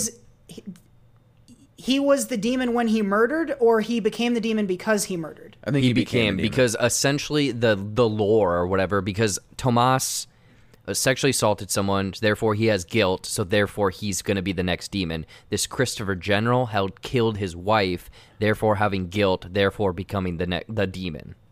Okay, so you see what I'm saying? The wife that he killed, is that the old lady who we thought we were looking at the whole time, or is that a different old lady? I'm going to say it's a different old lady. Oh. So it's unrelated completely. Okay. I was trying to ascertain whether this was that guy's house. Oh, it is his house. It is his house. Yeah. It is his house. Okay, so it's his house. It's still furnished with all his shit too. Mm-hmm. Okay, yes. And then the demon. And I think was in the guy. Dolores Umbridge was the caretaker. I think of him. Oh. Yeah, like prior. Yeah. Yeah. Yes. Okay, was she his? What was up with the marrying the daughter thing? Is that still relevant? I think the daughter is Dolores the Umbridge? girl that's taking care of him, right? The younger girl? Yeah. I think so. Yeah. Okay. So, Cody. Yes. Did you? I can't remember. Did you watch long enough to see the actual amulet itself when he discovers it? Yeah. Okay. So that plays in this next part. So you see it a few other times. Like there's like something in the ceiling that kind of looks like it. They kind of reference it a few other times. Yeah. This next part. So he discovers the penis, and then and the penis, then newspaper clipping. Like you see the actual newspaper clipping, and then I believe this happens right after. Because at this point I'm my mind is like, You what are locked in. I have no idea. I know. I'm like, what the fuck is going on? Then he goes into this room, and inside of the room he sees, looks like a giant goat horn. Is that right? I thought it was a seashell, but it's some sort of horn or I think glowing it's a goat aura horn, thing. like a Satan, almost like a Satan-looking horn that you'd see on Satan's head. Oh, just yeah. no head attached, but it's glowing in the circle thing. It's glowing. So he decides, let's go on inside. And Mind you, this is an old creaky house. He's seen Yeah. a glowing thing, opens the door and sees a giant horn, and Yeah. just thinks, "Let's climb into this." And just like him, us as the viewer is like, what? Why is that there?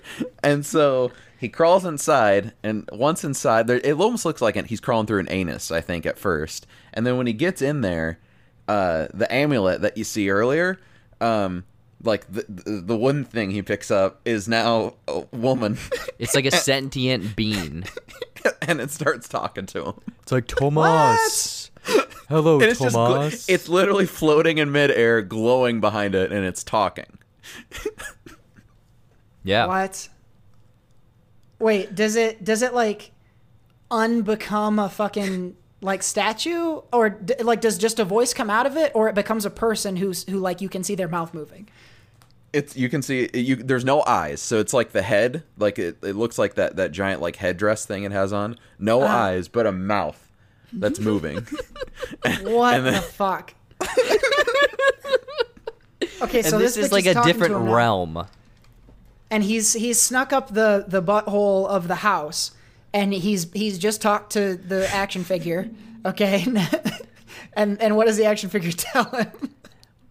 Basically along the lines of like, he's like just as shocked as we are. He is the audience right now, just like, what the fuck is going on? And she's like, Tomas, didn't you want me? Don't you think I'm beautiful anymore? Seth, over to you. No, go ahead. Oh, and then he's like basically still freaking out, and then climbs out of this goat horn type wherever weird realm he's in. Then he just starts having really just the worst pains ever in his chest and abdomen. And he's like yelling, and then doesn't the Umbridge, the fake nun, come upstairs with him? I think so. This And is where I'm like, So I'm I'm a out. little sketchy on these details because it's been a week or so since I saw it. But he is like in excruciating pain. The nun is now in the same room as this glowing horn thing that he just came out of, and she's like, Tomas, you've eaten well. Now it's time for you to pay. And he is screaming, and his belly expands, and then blood shoots out between his legs, and then he has a bat baby. Ugh. Wait, where does it come from? Him. He Like, out of becomes his- instantly pregnant. Cody, look at this behind the scenes for the StreamYard here. Look at my avatar. That's what that's what he sees. Yeah. Oh my god. That thing talks to him, and then Yeah. he becomes and then The next demon. And then okay. So now he's given birth to bats? Is he still alive, or does that kill him? Oh, he's still alive. Basically, what we saw earlier with the bat coming out of the demon woman that was a man earlier is now happening to him. And we see his belly get expand instantly, like within, 5-10 seconds. And then blood shoots out, and then a bat comes out of him. Oh god. Ugh. All right. And then then- do they stomp this motherfucker out, or they let this one live? No, then doesn't he end up like there's a passage of time, right? A little bit type of thing. Yeah, it's kind of like, oh, wow, this is crazy. And like a quick shot on his face, like screaming. And then boom, it's like following a car on kind of a secluded road. That's right. So then the girl from the caretaker girl that he's in love with goes to a gas station, and she's buying some like nasty ass frozen meat or something. Mm-hmm. And she goes to the cash register, and the clerk, they reveal that she is the woman that was sexually assaulted by the now demon birther, and so that's all connected because he did the bad stuff, he did the crimes, and and then she goes back into the car with the frozen meat and throws it in the back seat, and then a hand grabs it, and it's presumably that guy. Yeah, like a creepy, decrepit hand reaches out to this really like disgusting meat that they had just talked about inside. Like she basically was like the woman inside, which the younger woman gave the clerk That's right. the amulet. The amulet. I And forgot about basically that. said like be strong or something, like, you know, don't never forget your past, or like bring it with you or something like that. But basically said that the meat, she's like, I wouldn't even feed that to my dog. Yeah. And then feeds it to Tomas, who there's a decrepit hand that reaches out from a blanket in the back seat as they drive across the country. So Yeah. apparently he got what he wanted from the woman, but she's like taking him on a road trip. What? So That's Okay, all to say, so- Cody. I think you would enjoy The Rental a whole lot more. yeah, I should have watched that. Everybody I know watched The Rental this weekend, and I watched that. So okay, so the amulet itself, does it has power? Is its power related to the demon? My understanding is it's almost like this omen type thing where it finds you. Okay. And then if you have it, then you're a bad guy and you got to go get the demon stuffed up your ass. Also, did they ever say what the fucking bats are? No. What they're happens if you don't demons, kill I them? Are they gremlins?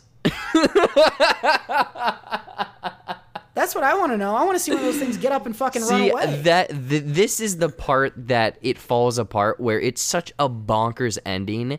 There's never really any 100% concrete answers. It's also That's really funny weird. too, is that I can't get over that fucking the crawling into the horn amulet thing, because like it does a close up a few times on the head too, so you just see the head fucking talking, and it's creepy as shit because it doesn't have eyes. But I don't know. I know, Jared, you weren't because you didn't have a ton of Nickelodeon exposure. Cody, do you remember all that? Or Jared, do you maybe remember this too? All that. There was a sketch where there were aliens, and they would do a weird thing with their tongue, like they'd do like they'd stop talking and then like do with their tongue. Do you remember that? I don't. Oh, okay, because that's kind of what this reminded me of. Sorry if that you don't remember that, but like it was weird. Like the whole movie is that not whole movie, but the last half hour. Just I mean, Jared was right in saying like 1,000 guesses. And you if for all the money in the world, never have to work again, can get anything you want, 1,000 guesses, you get to guess this ending. Like there's no one who would ever get that. Man, that is why. Okay, so now I know enough. Now I can enjoy the ending explained poorly, right? Probably. Yeah. Okay, good. That's what my takeaway from this is that now I get to go watch that video and give it a thumbs up on YouTube. Very excited for that. So the amulet. Wow. All right. You're right. It was not what I expected it to be. Spent $6 on it. So I guess, whatever. Yeah. Get the rental. It's a lot better.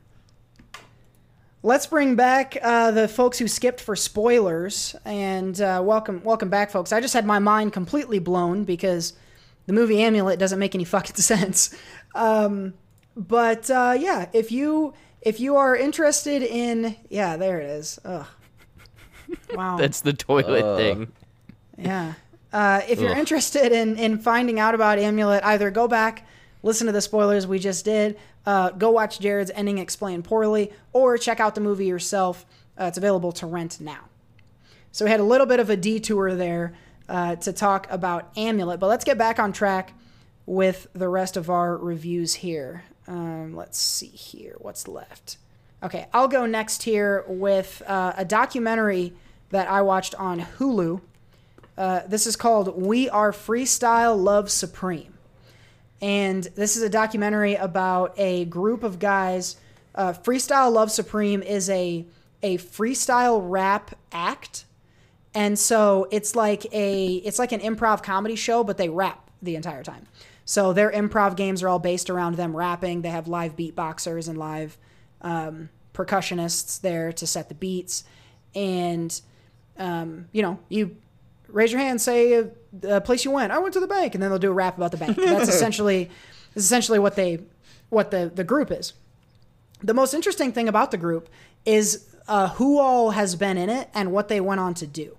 The most famous individual out of this group is Lin-Manuel Miranda. That he was a part of this group, and it dates back. He wasn't a founding member of this group at all. They started at a college, I think it was maybe Wesleyan, and these couple of guys who just liked freestyling. That's what they did. Good. Yeah, well, they were up to no good, and then someone made some trouble in the neighborhood, and these were white guys, so they just moved to a place. They didn't have to go to their auntie and uncles; they just moved somewhere else, and they started doing this rap thing where they would just freestyle with each other. It's how they hung out, and they started growing their group. They like met another guy who was into rap, and met another guy who was into rap, and eventually they bring on Lin-Manuel Miranda. He becomes a part of the group, and they have this show that they start up in this like really little, like basement, performance venue you can fit like a dozen people in. And they start this little show, and it gets a little bit of traction, and it becomes this act that they do. They said since it was founded, they've done it at least once every year since then.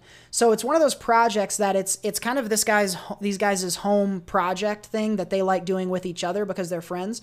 But they've all grown up and gone on to be successful producers, successful actors and singers and rappers. And they just eventually, they're kind of like the Wu-Tang Clan in that after a certain amount of time, they all come back together and then they do this thing.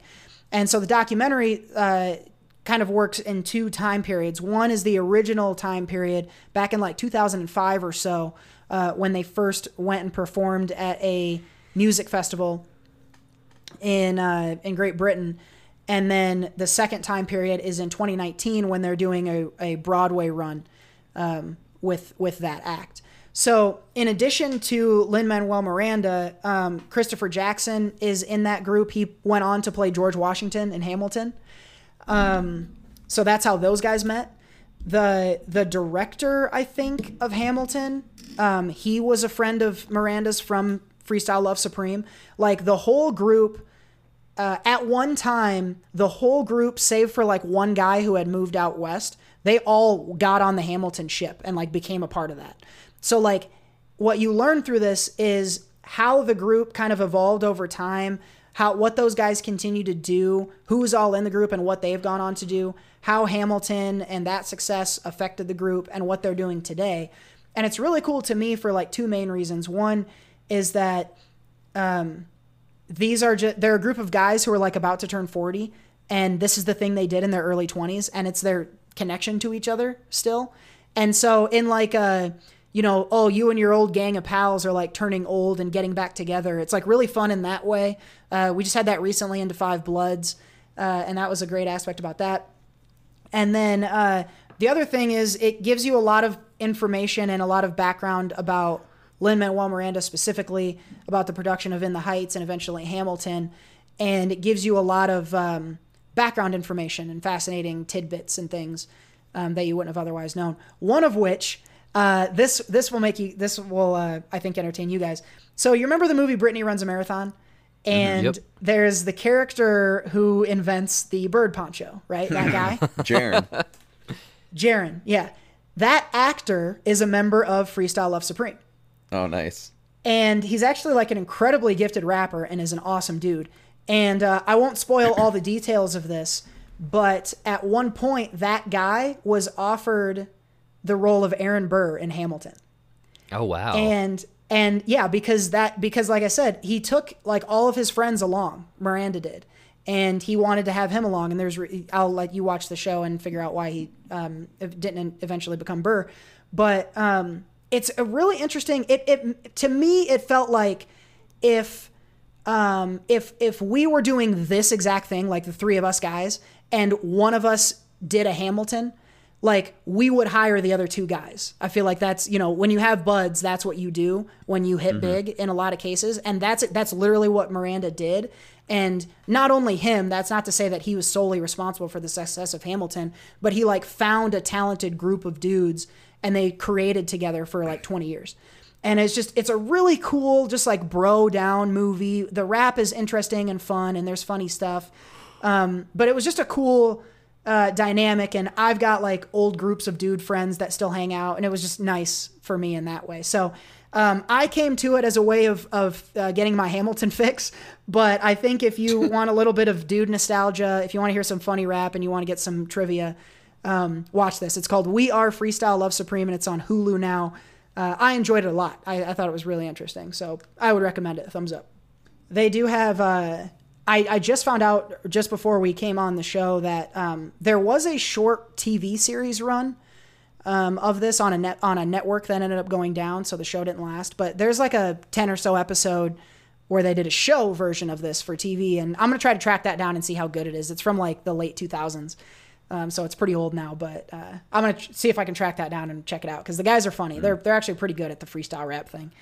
I think it aired at 9:30s after what was the Magician's Secrets Revealed show that they had on MeTV. That was my favorite fucking show. The Masked Magician revealing secrets. There you go. That was my shit, dude. Oh, I love that one. That was event television in the Michael house. We all got together for that shit.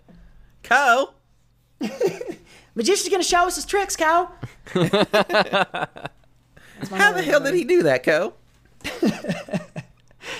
Oh, wow. So, Freestyle Love Supreme you can check out on Hulu, and I think the only Supreme I want is Soft Taco Supremes. Ooh, I would take some tacos. Or Crunchwrap Supreme. That'd be a Burrito Supreme. You're in a Cutlass Supreme. Supreme, yeah. One more movie to review, Jared, and it's a sneak peek. It's a preview. Getting released this week. Sneak peek. Yeah, this movie, Sneak a Peek, this is coming out this Friday on Video on Demand, and it is called She Dies Tomorrow. Essentially, this movie is straight up what the title says. Someone is going to die tomorrow. This is kind of a thriller drama almost, and I will say that it follows this woman who you kind of find out more of her past, and then it kind of does almost a scattershot approach where it brings in her friend, who then runs into a few other people, who runs into a few other people, and it's kind of how the story is structured and what is actually going on with this She Dies Tomorrow. I might be a little vague because there's certain things that kind of tie into how, you know, the themes or the message of what's actually going on in this movie, but it's almost this weird, like, how a disease can spread from person to person, or this, like, idea can go from person to person where you just kind of mention something and then it kind of starts to get them thinking, and then they pass it on and pass it on. It's almost like the idea of fear, where it's like this one person, the main character, is...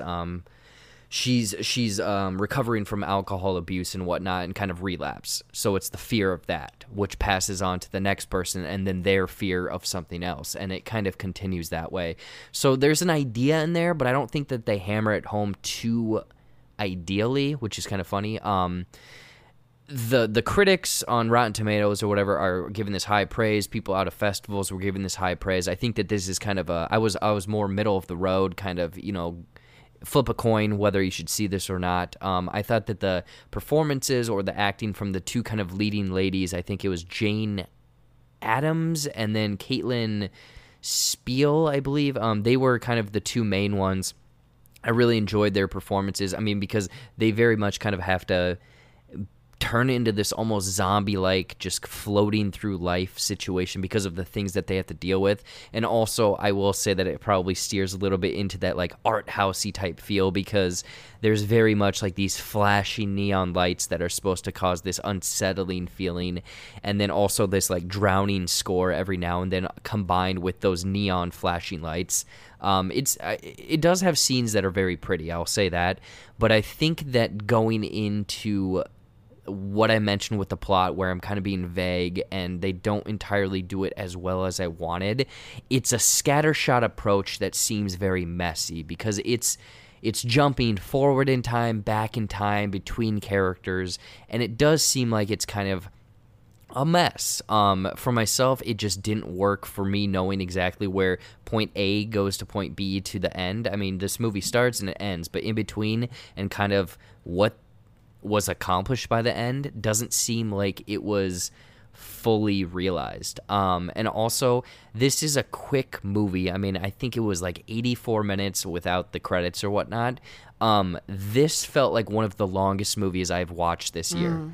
Short runtime, very slow pacing, and I think it's the fact that you're just sitting there waiting for something to happen or to exactly almost get a little bit of a concrete answer of like, what is afoot here? And you're never given that. So it's just kind of that drag through to the final scene of the movie. And again, I don't know what people are seeing in this film because I was fortunate enough to get a screener of this with a handful of other people, and we've kind of been shitting on it all day because I don't know why people are giving this such high praise. Like I said, I'm in the middle of the road. I'm probably like a 50% flip a coin, but people were giving this like 90%, 10 out of 10s and stuff, and I just don't know where that's coming from.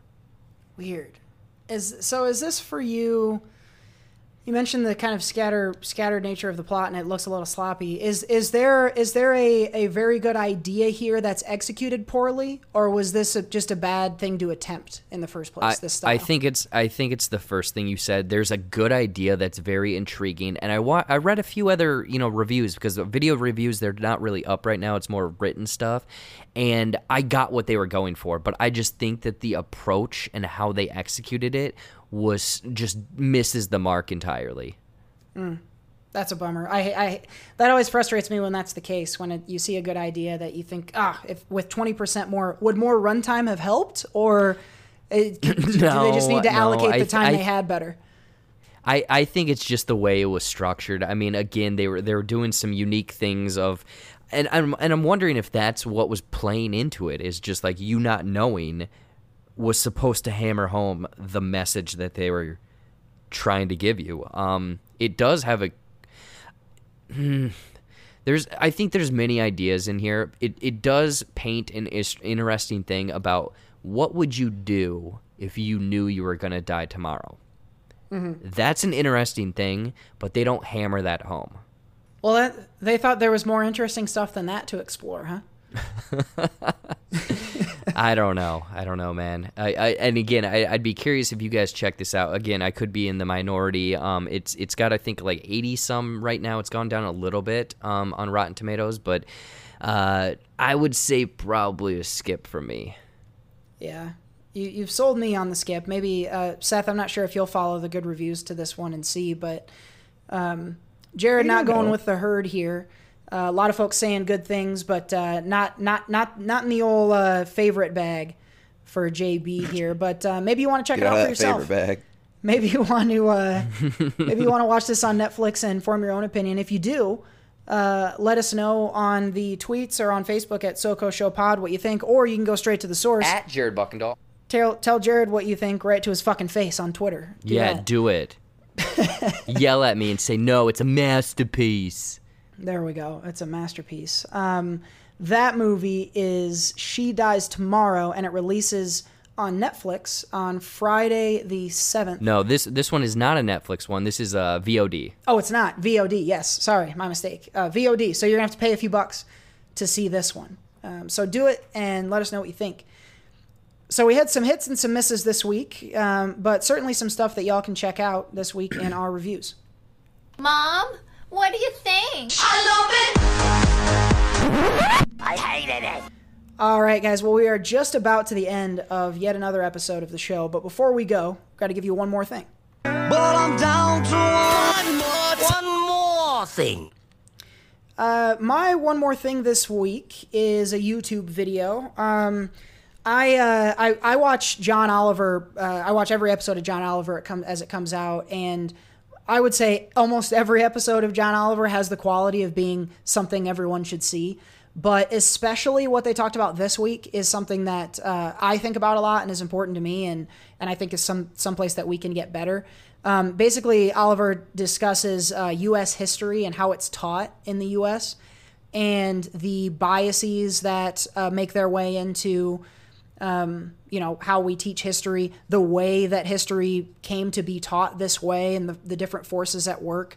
There's some really fascinating stuff in here that I learned for the first time, but the overarching theme of the piece is that, if we taught history better, we would better understand, especially systematic racism, but also several other issues in the U.S. So this is, it's as well done as any Oliver piece. It's very, very well done and very funny and very entertaining and very informative, but very important in a way that I just wanted to amplify a little bit. So I'll link to this in the description. And if you haven't seen this, even if you don't otherwise watch Oliver, it's great to just have, thoughts about this topic. So check this out. I would implore you, just go take 20 minutes of your time and get a little bit smarter on this topic because it's an important one. So hit that link. I'll put it in the description box so y'all can check that out. All right, cool. My one more thing is, again, jumping over to YouTube, definitely the complete different spectrum. This one's more lighthearted and fun and whatnot. And Cody, I just sent you a link. Apparently there was okay, we're all, us here, we're fans of SpongeBob, right? We love SpongeBob. We can quote it, we watch and all. Apparently someone did an anime opening for SpongeBob, like very much like what you think an anime would be, did that for the opening of SpongeBob. Now, whoever this is has come back with a complete full episode of a SpongeBob anime. And before we got live, I watched parts of it. It tackles like SpongeBob's feud with Bubble Bath, but in an anime feature or style. And this thing is crazy. Like just the opening from the music and the style and the animation. Like any fan of anime and or SpongeBob, check this thing out. I think it's like 20 minutes. It is crazy.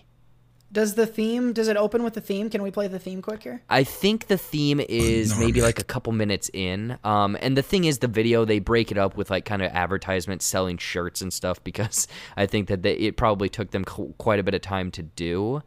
But let's see if I can scoot over to when the time code is. I think the time code for the intro is like 2:30. Okay, so this is about to be the theme for, how do you say this? SpongeBob. SpongeBob Bubble. What is it? Bubble Bass Arc, Episode 1. Episode 1. Here's the theme.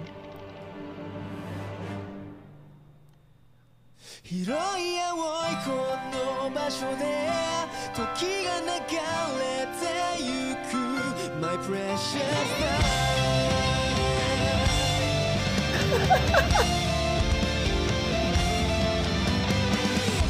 What in the world? Bubble Bath. Like it's straight up like the intro of an anime. This is pretty. Every anime I've seen looks exactly like this intro. This thing is fucking long. There's still like 30 seconds left of it. Okay, that's pretty sick. Yeah. And the thing is, like, people, I'm sure he's gonna put the link in the description. Whoever this is knows they're SpongeBob because there's slight little references to characters or little pieces of outfits or background stuff that is like in the show. Like Doodle is in this intro. Yeah, I noticed Doodle Bob. That was pretty. Yeah. That got me pretty pumped up. I need to show this to Gina. She likes anime and I love SpongeBob, so this is something that we can watch. I love this. Are there more than just one episode of this? I don't know. I think that this one just showed up about 2 weeks ago. It looks like. I'm assuming that unless they get copywritten, they'll try to do more. This is cool. I'm gonna keep an eye out. I'm gonna subscribe to this channel and get more of this SpongeBob because this is right up my alley. This is fucking cool.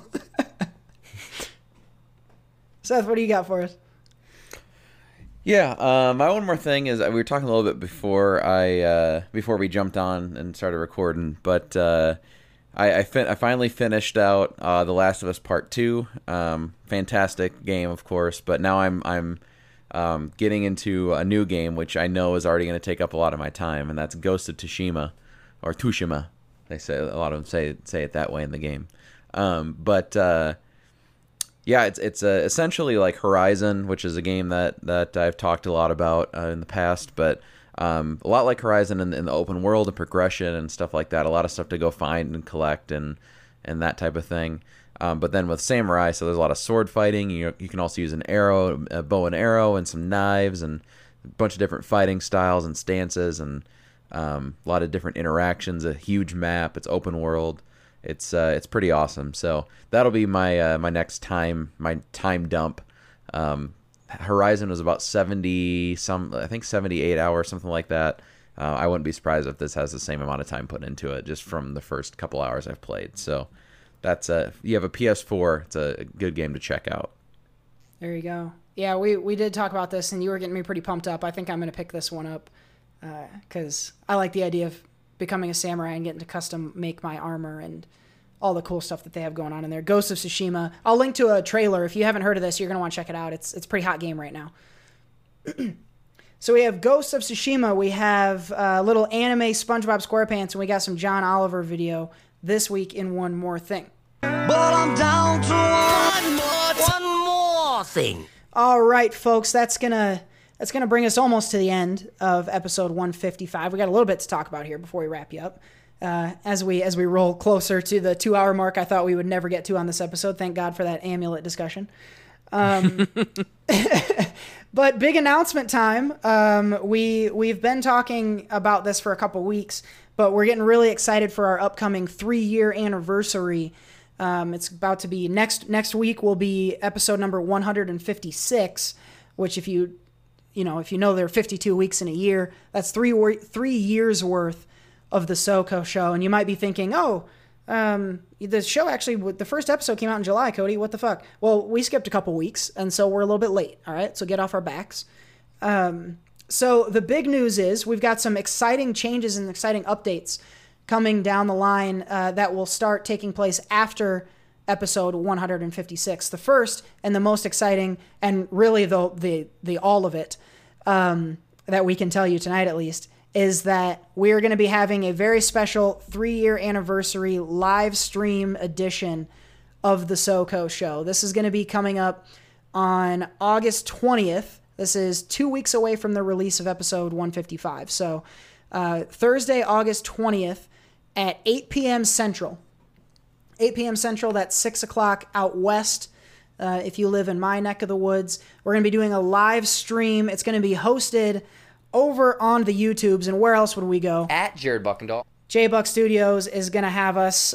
Jared's going to be joining the show as per usual, and we're going to hook up through the J-Buck Studios channel and give you a live stream extravaganza where we're working on some fun stuff. We'll do a little reminiscent, play a little game, probably review some stuff, potentially have some fun guests stop by, and all sorts of great stuff. So the big news today is that live streams are becoming part of the SoCo show's repertoire as it is. And guys, the fun does not stop. Repertoire!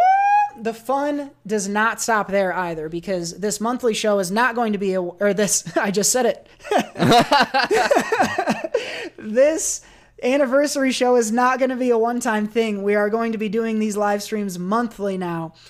So one SoCo show per month from here on out is going to be a live stream over on the J-Buck Studios channel. So for special occasions, for big movies maybe, we may move the show around within a month, but you know now that you're going to get one live streamed edition of the SoCo show every month. Now, if you're out there and you're wondering, Cody, I'm used to listening to the show during the day on Thursday when it drops.